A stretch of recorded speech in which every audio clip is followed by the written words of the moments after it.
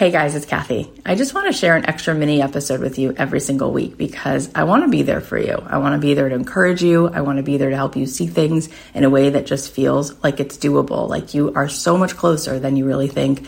And I want to show you what's possible. So here's one of our minisodes. I hope you like it. Take a listen. So let's talk about alignment for a second. What does that mean? What is alignment? How do you know when you're in it? And what the hell is it? And it's a really nice catchphrase, but what is it? And how do we feel our way into it? So instead of looking at the world the way most people look at it, which is false, like straight up, it is a trip how people literally see the world. And it's not true. We went yesterday. It was really cool. We went to this VR place. We were meeting up with friends and they were like, oh, let's do VR. And I was like, I've actually never done it. Like I know it exists. So we all went in as a family and it was really cool. And I loved it. And of course I had like 15 spiritual messages by the end of it. It was amazing. And I was like, whoa, it's so cool because when you're in that space, it really feels as real as your life. It's amazing. It's so cool. And my daughter was next to me. So she was an avatar. So I saw her in the VR and I like loved her, even though she looked like this little like dragon. I like knew it was her the way she shook her hand at me. And I was like in love with her. And I was like, oh my gosh, this is so cool. Like I just like, but it was like, if I didn't know that I was standing in a room, I would come out of there and say to my friends, you won't believe if you go through there, there's this world with these waterfalls and there's like, it was totally real. So most people are all the time putting on their own VR headset and reality is what they'll tell you it is. And it's wrong. It's like, it's limited. I'm this, I'm that, but I'm not this. The world is this and it's broken and people don't show up and they don't follow through and I'll get rejected. It's like unbelievable. And it's all bullshit. It's all made up. But it's like, it feels as real as day. So what is alignment? Okay. Alignment is a great analogy. I literally just thought of this. I mean, I've said this in kind of similar ways, but I just thought of it as we're sitting here. A better way to look at reality that would be more real than the way we see it is as if the world is an orchestra, literally an orchestra, and everyone is an instrument. And you can tell when an instrument is in tune and when it's out like that. You don't even need to be a musician. I won't say a lot of details, but recently we had an experience and Colleen was like, I don't know that much about music, but were those two things in tune? Remember, Colleen, you're like, that made me feel sick, like literally sick. And you don't have to be an expert in musicology to be like, I don't think she sings on key. Or I think when this person came in to sing harmony, it wasn't a match. Like it wasn't harmony supposed to be like a third or a seventh. It was like a fourth and like a ninth. Like it didn't work, right? There's no such thing as a ninth, but you get the point. So the question, the only effing question is if you were an instrument, which you are literally an instrument that emits a vibration into a field that literally is all emitting vibrations, right? Like we are literally an orchestra. That is probably the best way to look at this world is resonance, vibration, because that is what we do. We emit a vibe, just like a thing that creates sound in an orchestra. So the question is, are you in tune? And when you're in tune, you know it. And then it's harmony. And all of a sudden, anything else that's in tune, you will literally bump into. And when you're in tune, the whole is greater than the sum of the parts. And so you start hearing a song. Like sometimes, I mean, I used to do this all the time. I'd show up in the studio and maybe just the bass player would be there. And I realized I used to think actually when I was first recording music, like, who needs a bass player? It's such a boring note. Like it's like weird. Oh, but when the guitar player comes and the drummer comes, that bass is fire. Like most of the time now, if I showed you a song and you love it, I'll go, it's the bass line. You love the freaking bass line. Okay.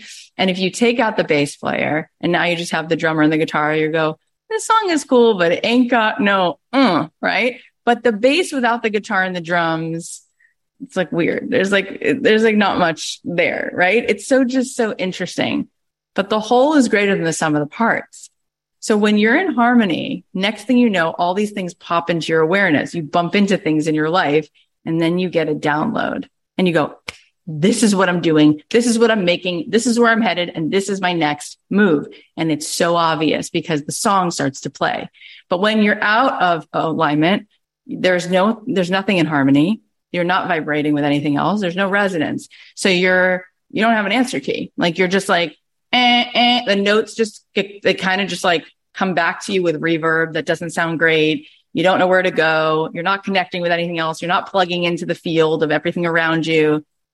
Colleen, I'm like loving this metaphor that I'm on right now. I've like taught this so many times, but I really think this is working. So the question is, what are you doing every single day to be in harmony, to be in tune so that you are lit up and there's no static, there's no fear, there's no, I'm trying to hold on, I'm trying to control it. Because when you're in that place, you're in the 3D. You're more matter at that point than energy. So you're not going to make a sound. You're going to be off key. And so it's like, you need to get into vibrational harmony. And that comes from feeling these higher, better, elevated states of being. And when we start to let ourselves move up in resonance, we feel joy, we feel excited, we feel, and we actually don't need anything to happen to feel that way, but we think we do. So we wait, and then we wait again, and then we wait again, and we go, but nothing's happening in my environment to make me feel inspired. I didn't meet the guy, or I met the guy, but my marriage is stale, or I didn't get a new promotion. And I'll show you the evidence of how it's not happening. And I will say, but that's not how it happens, right? Because you are the universe. You are the beginning, the middle, and the end. And so you are in an echo chamber. So if you're not hearing an echo, you just won't hear one. It won't matter. Even when something happened, it's because you were an echo for it. You let your wall down for a second and something came in.